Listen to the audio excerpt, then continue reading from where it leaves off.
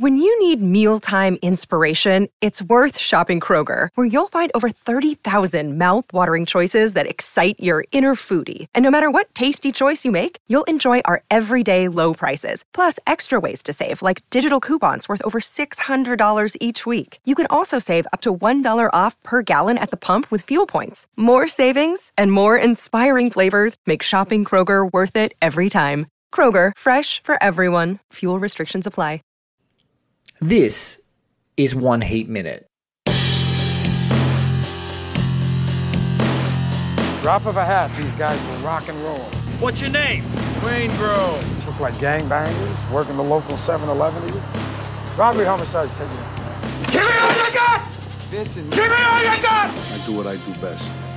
I take scores. You do what you do best. Trying to stop guys like me.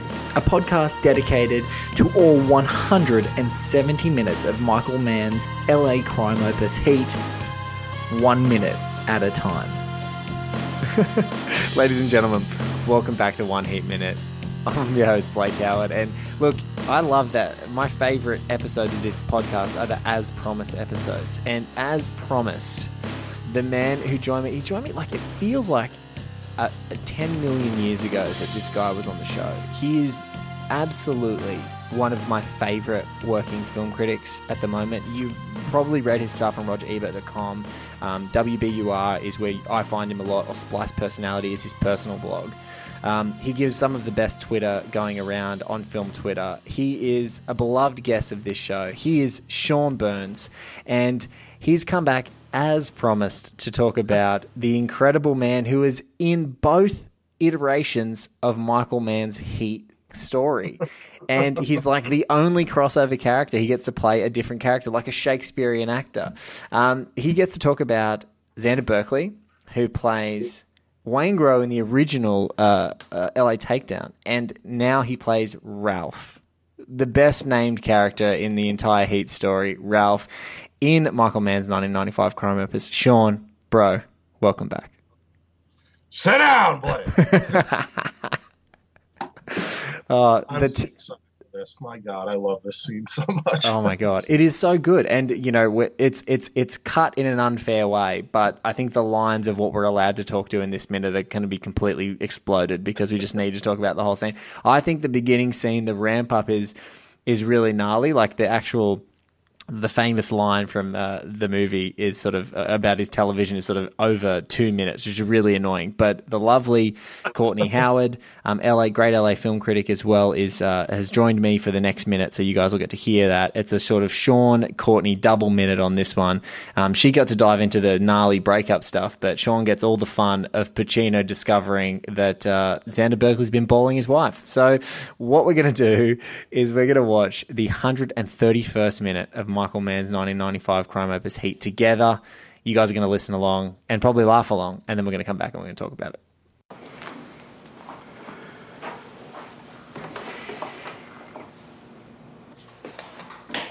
It's ready. Vincent.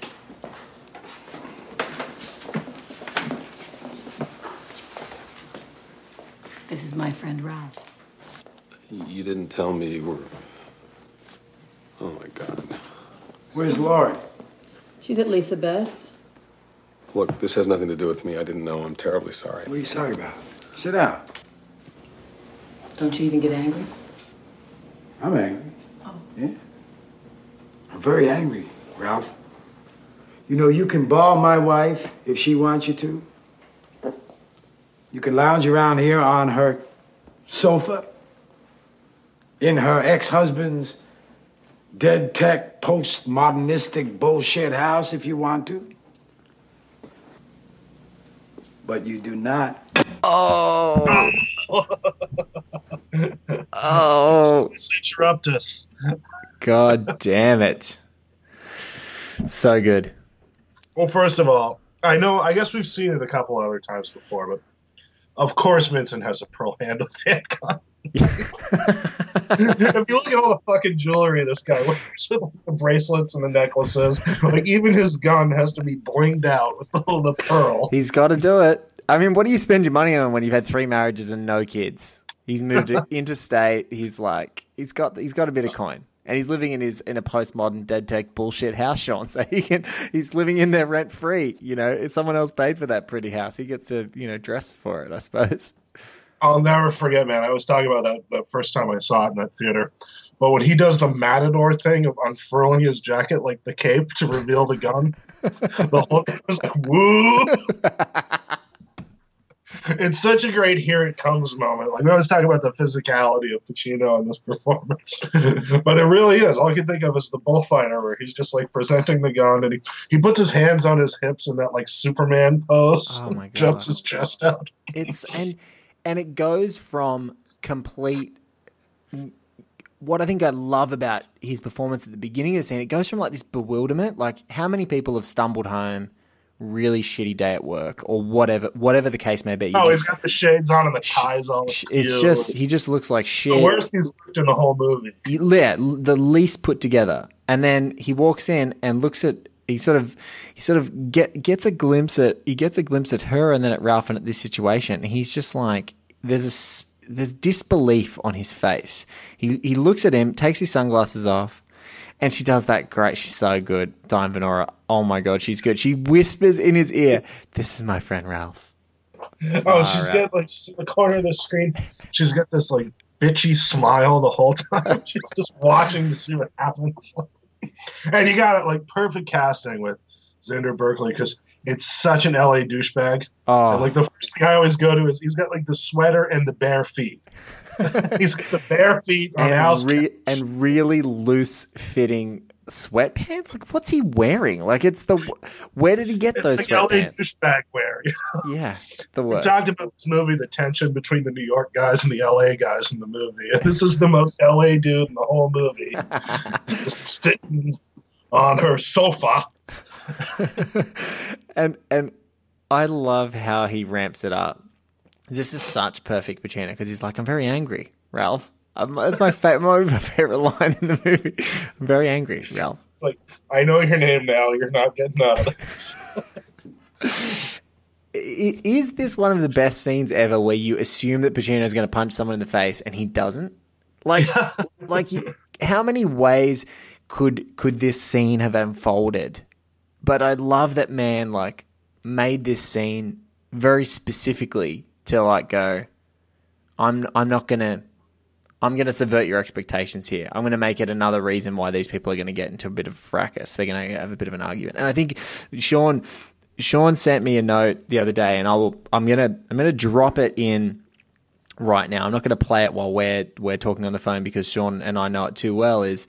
But in just 10 seconds, you guys are going to listen to an original clip from Crime Story, where Dennis Farina is in the Vincent Hanna position here. A different play, a different like essay on this scene. And you can see why it doesn't totally work in the way I think that man eventually gets it to work so goddamn perfectly in this movie.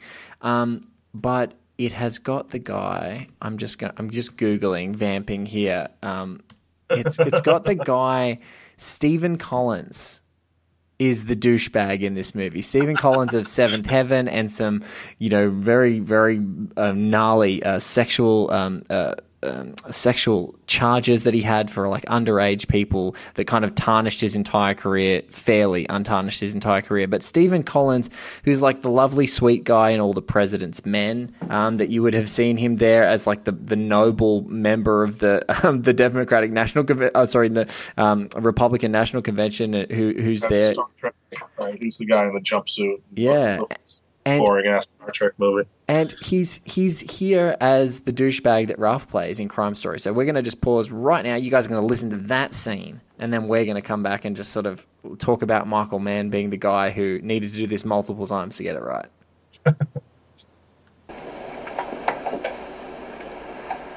You're going to kill me.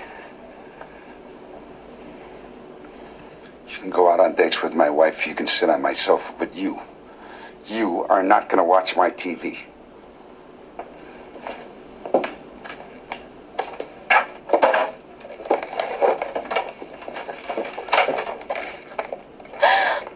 Michael. All right, there we go. That scene. Sean. Well, it's another thing that happened to Chuck Adamson, right? Yes, another thing. Chuck Like out. this was a story Chuck out. Like, man's just a vampire. For if you tell him anything, it's going to end up in a movie A great one. or a TV show or another movie, and he'll just keep doing it. Until he gets it right. It's almost like the core story he'll tell you and he'll take it and he might go up verbatim because that's where he thinks he's got the power, and then he just turns the screws on it. Like, I like this so much, but it just doesn't. I want the guy to feel like when he walks in the room that he's going to get in deep shit. And like, that's what's great about Xander Berkeley for the great LA douchebag performance of Ralph, is that he looks really scared. And like, he towers over Pacino. He's like meant to be the scary guy Does he have a pearl-handled pistol? No, he doesn't. At 8 o'clock in the morning, after I'm sure what was thrilling sex with Diane Medora. Seems like a very generous partner in this movie. And she would have been so even all the more generous to make him stay for breakfast, right? It had to be good because she wanted him sitting down in a douchebag sweater, super comfortably watching Vincent's tiny television. Or like I said, she rehearses these arguments. So she's like, now I have to demean myself with Ralph. She loves it. That's exactly what it is. She 100% has rehearsed this too. Yeah, she sets up these situations for him to walk into. Yeah, and says, here it is. That's the final scene with these two together is like their most authentic scene, right? Because it's not rehearsed. She has no predictive, what's Vincent going to do in this situation, because he cuts her off from that work part of his life. So when he's comes into that emergency room and he's like, do this, heart pulse this time, blah, she's just not prepared for how good he is. So she's just used to like manipulating him at home. It's the only scene where she doesn't sound like she's swallowed a thesaurus. Yes.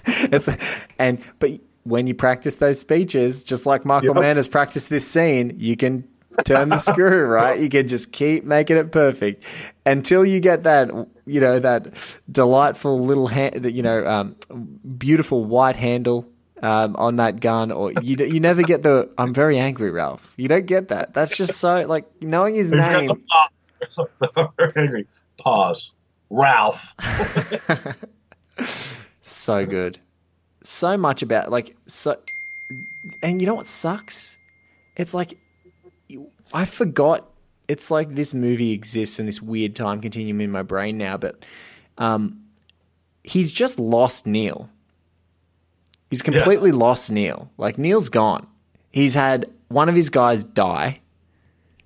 He's had another of his guys shot, and now they know that even their potential pursuit of Neil is compromised because of this idiot being Hugh Benny and Van Sant and all that stuff happening. And after all of that, taking down Henry Rollins in a very great throw you through the window by the face scene and all that sort of stuff, he's got to come home to this. Like, she still doesn't care that he was in the biggest heist that LA's ever seen. She doesn't care. I don't think she even knows, right? I mean, she's come up. She doesn't seem like she knows. Stoned on grass and Prozac. She's been stoned on grass and Prozac. She doesn't care about how many chains he wears or that beautiful black suit, Sean. She didn't care about what he looked like when he walked out of the house. He was looking sharp. I will say that is the mean. I know it's a minute ahead, but that is like the meanest bitch when he calls her bitch right there. That like bites. Oof! Hey, dude, settle down. That is insane. He goes, "I never cheated on you, bitch." He loves it. Like, I know your wife just cuckolded you and made a spectacle, but like, really, take the language down a notch. In the greatest cinematic cuckold spectacle ever. Like, it should be called the Ralph. If your wife ever does this to you, it's the Ralph. If you have a friend, you listen to this show, if you have a friend that this has happened to, he got Ralphed, bro. You got Ralphed. You got to move on. And you got to do just it with walking out with your shitty TV. Yeah, you got to do it. You got to take. Not even a nice TV. Like in Crime Story, it was a nice TV. It was a top of the line set. This is a crappy. It's the one in the kitchen. And you know what's funny? That's how little he owns in the house. Like, she owns everything else. He has his crap TV that he was able to bring from his bachelor pad that he gets to watch in the kitchen when he's having dinner after she's already gone to bed. That's all he has, though, in this house, Sean. Like, those other divorces cleaned him out. He's got his wardrobe and that TV and his jewelry, and that's it. He has nothing else. This guy who's like should be a captain, who should own this dead tech bullshit home, and he just has nothing. The job is everything to him. He loves it. It's great. And then, of course, he kicks the TV. Spoilers, kicks the TV out. I am 100% adamant. I even asked Dante Spinotti on this show, were the people aware that was Val Pacino kicking that television out of the car? I heard that. I want to know. For me, those guys are pretty surprised. There's great extra work.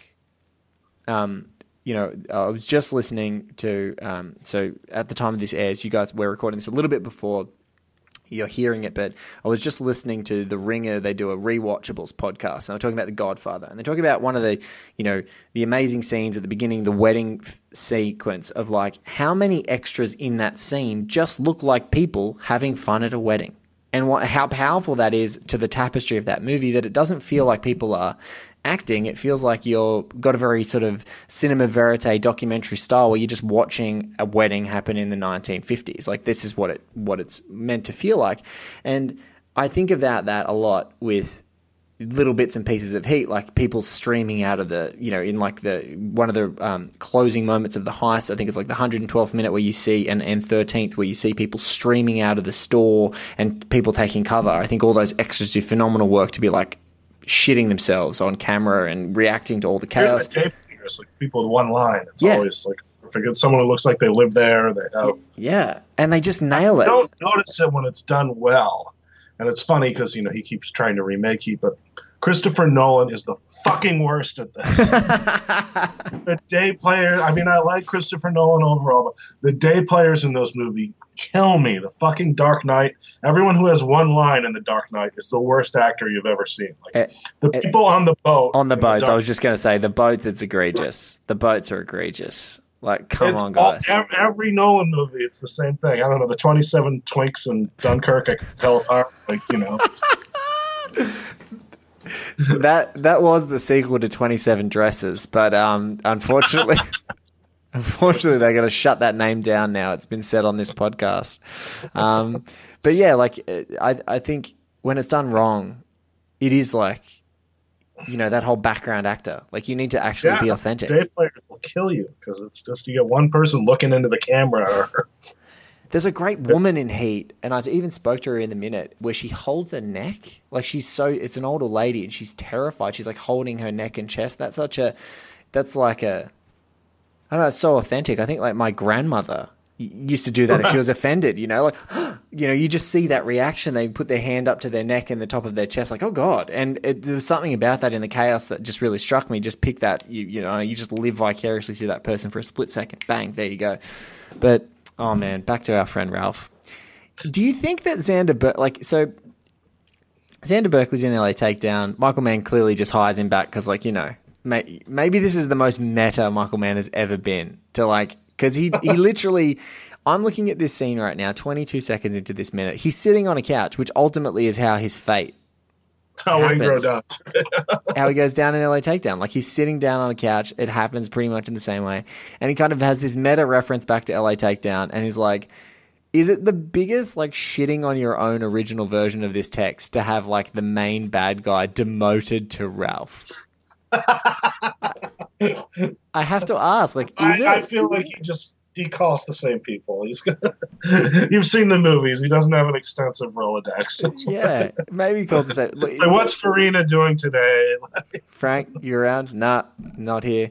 That would have been some deep Michael Mann deep cuts if Farina was Ralph. If Farina was, but he could never do Ralph. The moustache is too tough. He's way too tough. He couldn't pull off that sweater. That he would make that sweater look ominous. Farina. No. I do love the Crime Story thing because the language is so different too. It's the NBC network. You can go on dates with my wife.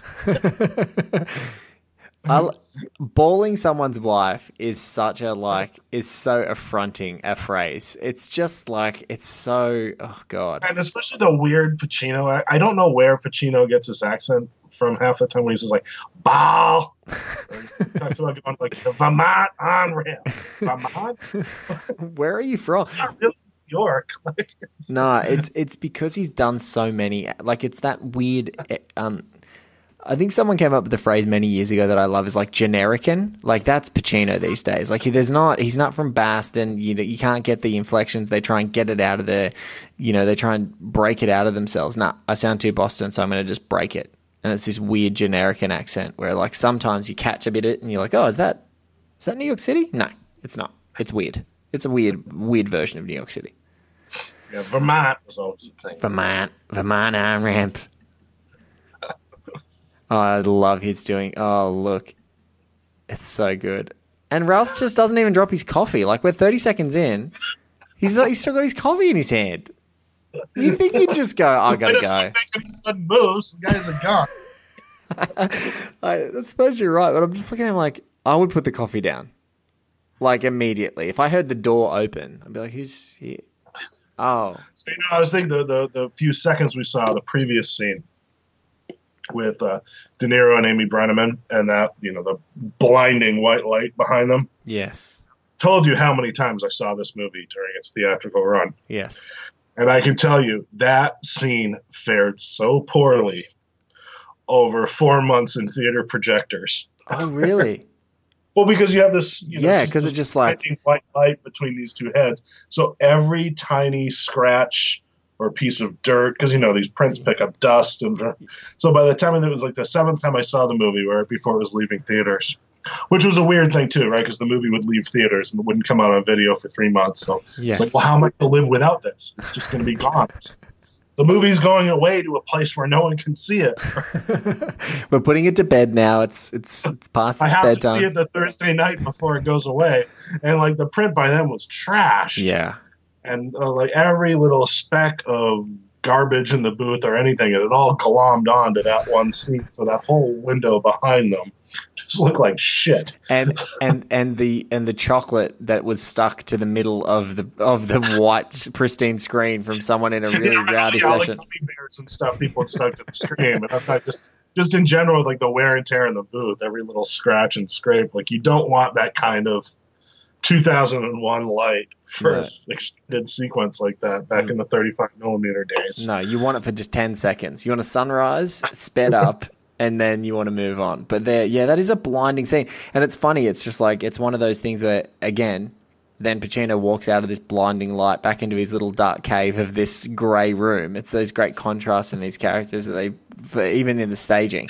And he just comes into this little dark room. And it feels like I don't know about LA because I've never really lived in a pure sort of desert town like that where people can sort of get away with wearing a suit. But one thing that's always struck me is I live in Sydney and it's hot. Like summer is hot. Like in the days it's humid. It's not dry heat. A little bit north in Australia in like Brisbane, northern Australia in Queensland, the sort of northern state on the eastern seaboard is like it'll progressively get to that dry heat zone and then it'll get tropical as you head really further north. But it's like I can't imagine just wearing a black suit and a black shirt in LA as a New York guy who's like, New York's cool. Like it's, summer is still very lovely. It's August, then it's it's season. Then it's sticky, right? Then it's quite balmy. But there's nowhere for the air to go. It's trapped in all the further. Yes. The first, I grew up in Boston. The first summer I spent in New York City, I was like, oh well, this is disgusting.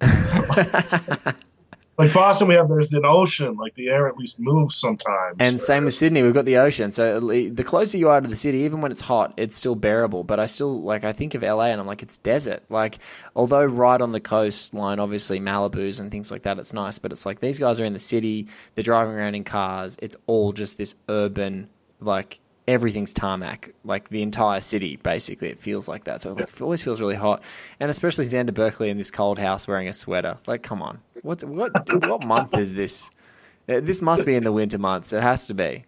It has to be that they're shooting it. Or at least they pretended it was. This director is more concerned with how things look than, he used to paint the buildings in Miami Vice so they would go with the cars parked in front of them. That is a great point. Everything needs to have a look. I just don't think people I think of the John Woo movies where everyone's wearing these big dusters and they're in Hong Kong in the summer. Giant fans talking about sweating buckets. Oh, my God. They must have been. Yeah, but it looks so cool. Yeah, it's the same with The Matrix. They shot that in Sydney. Yeah. It's hot, man. Right. No one's ever worn a duster in Sydney, ever. But we all started, and we're like, this is stupid. This is really dumb. What are we doing? There is not enough credit given, besides in these conversations between people on One Heat Minute, for Al Pacino's actual bewildered to fired up performance in this scene. It literally takes, he's like, I'm very angry, Ralph. He still looks bewildered. His eyebrows are really high. And then the focus starts to come in. And that's when he's like, and as he's stalking towards Ralph, Xander Berkeley does this gesture. He puts his coffee down and he holds his chest. There's never been a more LA douchebag, I'm scared of you posturing than holding your chest. He's holding over. It's the worst smirk Venora gives in the upper left-hand corner of the screen. Like, this is playing out exactly the way she wanted, and she is delighted. Yeah. And I think he senses that, because that's when he turns away from Ralph, and then he turns and he starts lighting into her. And it's like he's just waiting. Once he locks him in, it's actually the start. It's the start of a ramp up of that conversation. So it's like he's looking at Ralph. He's got his hands on his hips, and he tells him to sit down. And that's when she's got that really. And he looks over at her, and it's like 30 seconds of this ramp up where he goes from bewildered to like, I'm going to kick your ass. Like, I actually am still kind of semi-deciding whether I'm going to kick your ass in this scene. And he just does. He's good. He's real good in this movie. He's real fun to watch in this movie in a cinema with people. Like, when you've got a group of people, he is just the comedy relief. He is just on fire. He's on fire. People don't understand it when you watch it at home by yourself. It was a couple years out from Glengarry, but it's the same thing. The scene with Kevin Spacey, where it's just you stupid fucking coach. and then the ramp up starts. But here he drops the C word, and then he's like, so who told you? And that's when it builds into the screaming. Yes. Maybe, but here he goes. goes. He does some of the same pivots too. He's got the same big hair. It's the perfect Pacino era for me. I love this. It is so good, and it's also like she's got such this like. She raises her eyebrow, looks at Ralph, and she just oh my God, she loves it. She just loves it. Every single part of it. But it's also like, he's so good in this movie to like ramp it right up to my television set. And I wonder, and I talked to it I'll talk to it more in the next minute, but I just wonder with you, it's like, I love that he completely fucks up ripping the television set out of the wall. I just love it. I love it. Like in what you've heard in the Crime Story, like it's that classic old like set-top box TV, and Farina, like with such class, he just like picks it up and walks out. Like there's no clutter. He just sort of goes, boop, it's done. The fact that he shows a little bit of how actually really pissed off and a little bit hurt he is how he fumbles to grab that freaking TV. Like I'm fascinated about like the static on the TV interfering with the weather report, because that was something they must have like had to tape and put in there. Like yes. that was very planned out. That wasn't a normal static pattern. I'm just picturing Michael Mann looking for like the weather report's got to be a little more fucked up, or a little static comes through. Or maybe it was one of those things like when they're recording the sound in the heist, and he's like, we've got to use the sound that's on set. We can't recreate it in Foley. It's going to take 3 months, and we don't have it. Like, so just plug. That might be my favorite minute I've ever listened to, because I was in my car driving home from something. I was on a fistful of dollars the other night, and I was driving home from the theater, and I was like, oh, let's listen to this minute. And it was just chaos. I've actually said a couple of apologies to people on the 1 8 Minute podcast recently during the heist. I'm like, so normally what happens is you get dialed into like a piece of contemplative conversation, a piece of drama, people like arguing, saying some cool lines. Okay, but right now, as soon as we press play, you're going to be in the highest sounding like assault to your ears. So maybe just quickly turn. You mastered the show well, because it was like ricocheting around the inside of my car. It is the high def audio rip from there, so it comes out with all the bells and whistles. And so I'm like, so please maybe turn it down a whisker before you press play, because your ears are going to be blown out. This is what's going to happen. Or your ears will be blown out by Al Pacino yelling. Oh, yelling. He could be yelling, great ass. That's the only time EQ's ever got that high. Not to tell tales out of school, but, so I went to see this on opening night with my friends from college, and we all lived together. And as sometimes happens in these tight-knit college situations, one girlfriend had migrated to another member of our friend group. Yes. And it was a sticky situation, and it was uncomfortable. And so the friend who had been abandoned said, "It's fine. I hope they're very happy together. However, I brought the TV for the common room. He's not watching my TV." We all said, "This is completely unreasonable. We all live together. We should be watching TV together." So we all go to the movie together, and these two are sitting on opposite ends of, the 8 of us that go to the movies. And I'm sitting right next to my buddy who owned the television. And when Pacino's like, "You do not get to watch my fucking television," my friend hits me and says, "You see, I'm so well. I can't argue with I am vindicated. I'm vindicated by Michael Mann and Al Pacino. There is something about it. There's just something about it. It's like, I don't give a fuck about anything. The thing I'm the most insulted by is the peace that I have in the house. The peace I get in the house is usually when you're fucking blitzed out of your face on marijuana and Prozac upstairs. I'm back home late at night. I'm sneakily having like a good lick of Jack Daniels because I just want to watch like. Oh, I know. Well, it's always that shot of him in front of the TV with the bottle of Jack Daniels and the drumstick. And the drumstick, the chicken leg, the best drumstick. Oh man, there were so many chickens that had to die. I've got bourbon and chicken, and I've got this shitty little television. That's his sad little life. In that one scene, that's the equivalent of the Malibu apartment, right? It's this big, beautiful thing, this industrial thing that has nothing in it. Like, it's got coffee and like 2 mugs, and that's it. Like, that's his version of that scene. Because over and over, although Vincent wears all the trimmings and stuff like that, it's like he doesn't have anything. He doesn't have anything. He's got nice clothes. He doesn't have a house. He's still living this Spartan life. That regular type life is not his life. Ball games and barbecues. Barbecues and ball games. Like, it's not his. And especially, this is where she's like at her most bitchy. It's so nasty. It is not. She deserves that bitch, but it is intense. She deserves it. It's nasty. She's so mean to Ralph too. The poor son of a bitch. That's what I mean.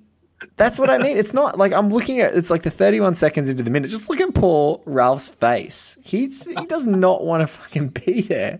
There is nothing else he would rather be doing than like, I don't want to be sitting here. These two are fighting. Jesus Christ! Like, I don't want any part of this. But I've been watching this scene again. The next scene, when Neil is at Nate's house and he's getting me out, the car pulls out. That's totally Vincent. I swear it's Vincent driving by. What do you think? I think Justine lives very close to Nate. That's my theory. The black car. I'm going to go right now. I don't see it for long enough. I was trying to pause it to see if it. I want to watch it. He looks so angry in this scene. Sorry, as I'm just watching it play through. And she looks so happy. Well, can't wait for you guys to hear me talking more to Courtney about it, but let's have a little. We're gonna just cheat here because we're gonna be like Justine. We're gonna practice this. We're gonna cheat. All right, let's have a look, because that would be like seriously crazy obsessive Michael Mann. So here we go. Vincent and Neil are talking. It cuts on Al leaving the house. And so far, Neil and Nate are there. Nate's in the frame right now. There's a black car according to the times that we're watching on the version that we're watching, it's 2 hours, 12 minutes, 21 seconds. So you're looking at minute 133, and 21 seconds in, there's a car that drives past. Is that Vincent? Holy shit! It totally could be. I think it is. That's always been my little pet theory. And the more after we talked about it the last time I watched it again, and I'm 100% convinced now that's a little. I'm gonna take it. Cars only make that noise in this movie when Vincent's driving them because he drives like a fucking maniac. I'm just gonna take it back. I'm actually gonna do a screenshot and then I'm gonna tweet it so that we can ask the question. I think it's an important question for anyone who's listening to this show. Is that Vincent? Well. Because they do make a big deal of De Niro turning around and looking at it. Why else? Right in this scene, 2 minutes. Yeah. There it is. You guys heard the screenshot. It's coming to a Twitter near you. But yeah, maybe it is. Because he's pissed off in that moment. He's out of there. Mm-hmm. He doesn't stew around for long. But God, he can bomb. If Justine and Nate were neighbors. I mean, that would kind of fit the randomness of this film. It would.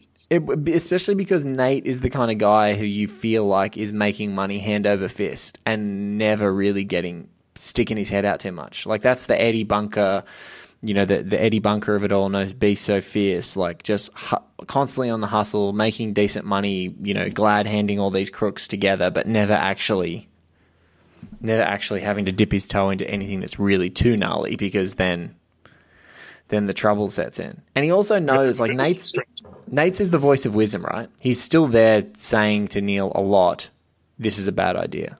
You shouldn't do this. Yeah, well, he's like the mom the whole time. Yeah. Just stop, dude. The mom. He really is. He shows him he gives him the file on Vincent. He's like, don't do this. Yeah. He calls him a heart attack man. Yeah. 3 marriages. You think that means you like staying home? That's my favorite line. That might be my favorite line of this movie. I'm going to need to do an episode. I'm going to promise something. Sean hasn't even said yes yet, but I'm going to promise like one of the credit minutes of this movie, when it's just black and credits are running over, I'm going to invite some great guests back. One of them I'm going to invite back is Sean, just so we can just go through.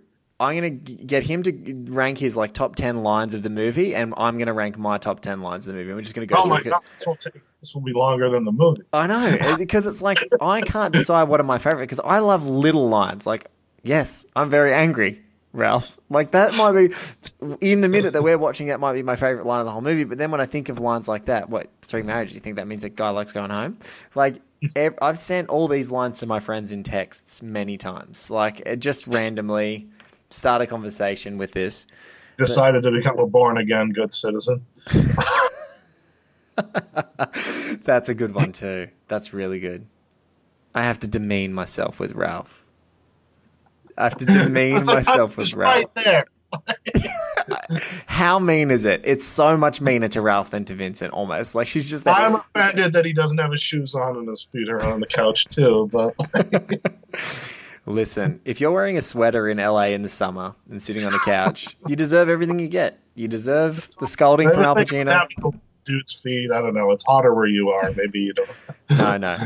He can't be barefoot on my couch in a sweater with my wife. That's even all the more offensive. That's all the more offensive. To hear Farina say that. Oh my God. Farina could have given it some venom, right? That's when you watch this movie and you think about, it's the one thing that we haven't really talked about, you and I, but in the show it hasn't come up. It's like, clearly Mann knew in a couple of his versions, whether it's like that scene from Crime Story or whether it's LA Takedown, the whole movie, he knew that the movie that he wanted to make was somewhere there. Like, he knew that the whole epic, it hadn't materialized into the whole script and finding a way to make the ending. But there is something to be said that we only really talk about often in sports of like, I know that this script can work and I know these lines of dialogue can work if better actors say them. Like, there is something to be said. And like that Farina one, when you take away the constraints of it's a network television show, you would give anything for the Dennis Farina version of this scene. You would give anything for it. He would freaking go off. He would be Darlene Flugel, bless her soul. I was in love with that woman. Oh my Mrs. Torello. That would to live die in LA. She was just sex to me when I was a kid. Be wonderful. They would be wonderful in that scene, because if they could get dead serious, they would have a field day with it. But that's what I think. It's like you go pound for pound, and it's almost like LA Takedown is like taking this out to. Is like having a go like a Shakespearean script and putting it on in like a local theater. And then taking it to like Broadway and going, okay, we can actually hire real people who can do this dialogue justice and actually sell it. And this whole scene. That's why every scene hangs on it. That's what they're so great together in this movie, Venora and Pacino. Like the shittiest and best to each other at different points of this movie. And it really like Shakespearean actors, they both know how to play. I mean, that's the funny tension with it, because we talk about how like De Niro is, I think, our lifetime's the best actor in close-up. And the movie utilizes that very well. Where he gets all of his big scenes, you're like locked in. Or you think of all the great De Niro scenes, period, with like Goodfellas, with the cigarette when he's looking at Maury, or all the things in Taxi Driver. You just put like close-up on De Niro. And, Pacino, like, he keeps the camera back because he knows he's the theater actor. This is the Shakespeare guy. And that's why it's so wonderful in this. We keep coming back to the Matador escape in the entrance. And like unfurls the jacket to reveal the gun. Hands on the hips. It's so over the top. It's beautiful. Like, it's over the top, but completely understated because of the way that it frames. Like, you can tell that Pacino needed to do that for him to start winding up into what he was going to deliver. But man, just like, I'm going to cut you off. I'm going to give like an audience a flash of you being that flashy, like this flashy. Hands on hips is too flashy for this movie. So we're going to just flash to it for 4 frames. No, he pushes in, right? He pushes in. Pushes right in. Pushes right into his face then. And then just can't have too much of this like Shylock stuff you're doing. No, we're done with that. We're just going to push right in. And I think you're right about De Niro in Close Up. But I think that Pacino has probably, I don't know if people have told him how goddamn good he actually is in Close Up as well. Like, you think of all the ways, all the times when, you know, going back to Godfather, the movie that kind of kicked off these guys, collectively, the series that kicked off these guys' careers on the epic stage, is like, every time it pushes in on him as Michael Corleone, that might be one of the best 5 performances ever in American cinema. Like, and it's funny because it's so different from everything else he's done since then. Drastically different. Drastically different. Like a couple years later, Dog Day, you know, he's always in a wide shot. Pacing back and forth, and he's running around. And Justice for All, he has to storm up and down the courtroom, you know. Whereas, like, you know, the Godfather, you're just sitting on all of that, and you can read it. Like, all that energy is there. It's just about to explode out of his eyeballs. Yes. Or his jaw being wide shut. Like, just, you know, and only having half a mouth to speak out of. You know what I mean? Like, none of this big gestures. It's like half a mouth to speak out of. I thought my friend Glenn Kenny wrote a great book on Robert De Niro and that Anatomy of the Actor series. And he was talking about how... Why hasn't he done this show yet, Sean? You should call him. Immediately after this episode, we're gonna get in touch. But yeah, go on. Well, yeah, no, because he talks about how smart, like the understanding De Niro has of what lens they're using, because he gets so little. And like, you think about that shot in Goodfellas of him smoking a cigarette. When you just said it, and it was so funny. It's you and Matt Zolazites have both said on this show, and people are going to have to wait to hear it because it falls after Sean's episode, but just as a tiny thing, he's said exactly the same thing. In Close Up, De Niro might be responsible for 5 of the top 20 movie close-ups ever. And one of them that we talk about as an actor, and one of them is The Goodfellas. And when you said Close Up, you didn't even have to say the words.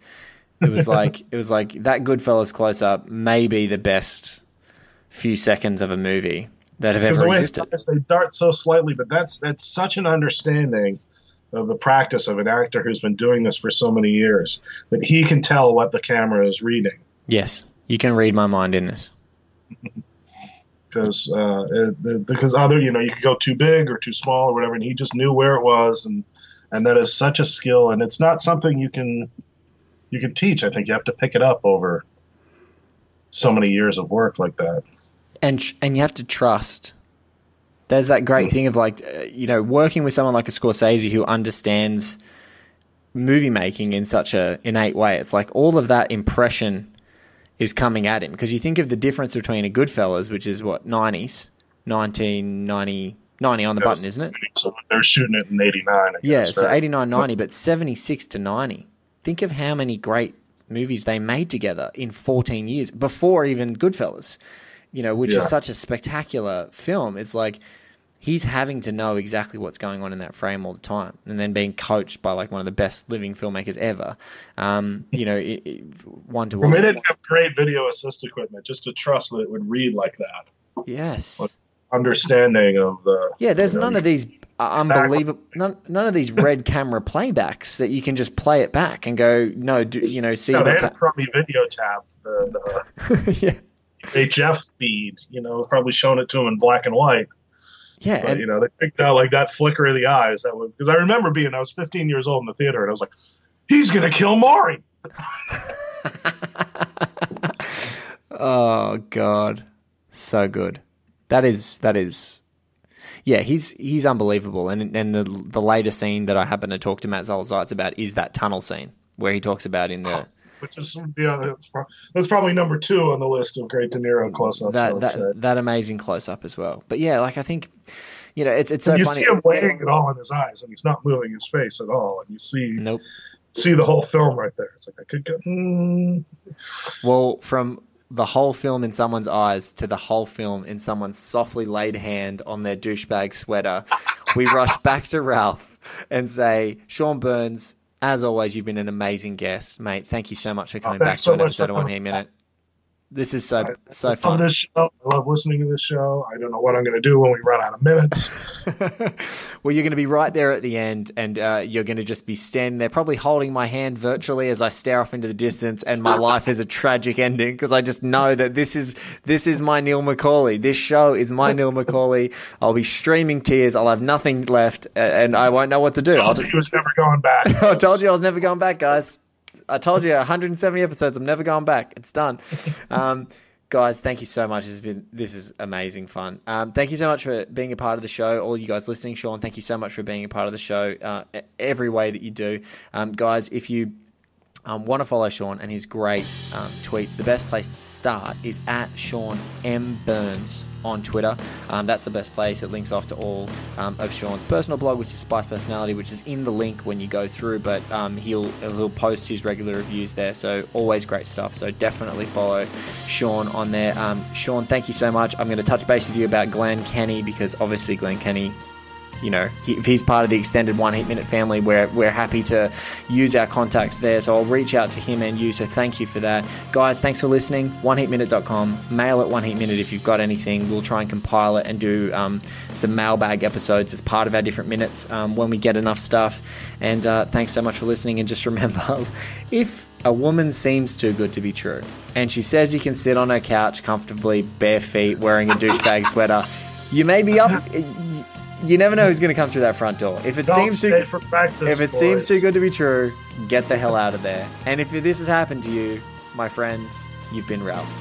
We'll catch you in another episode of 1 8 Minute just around the corner.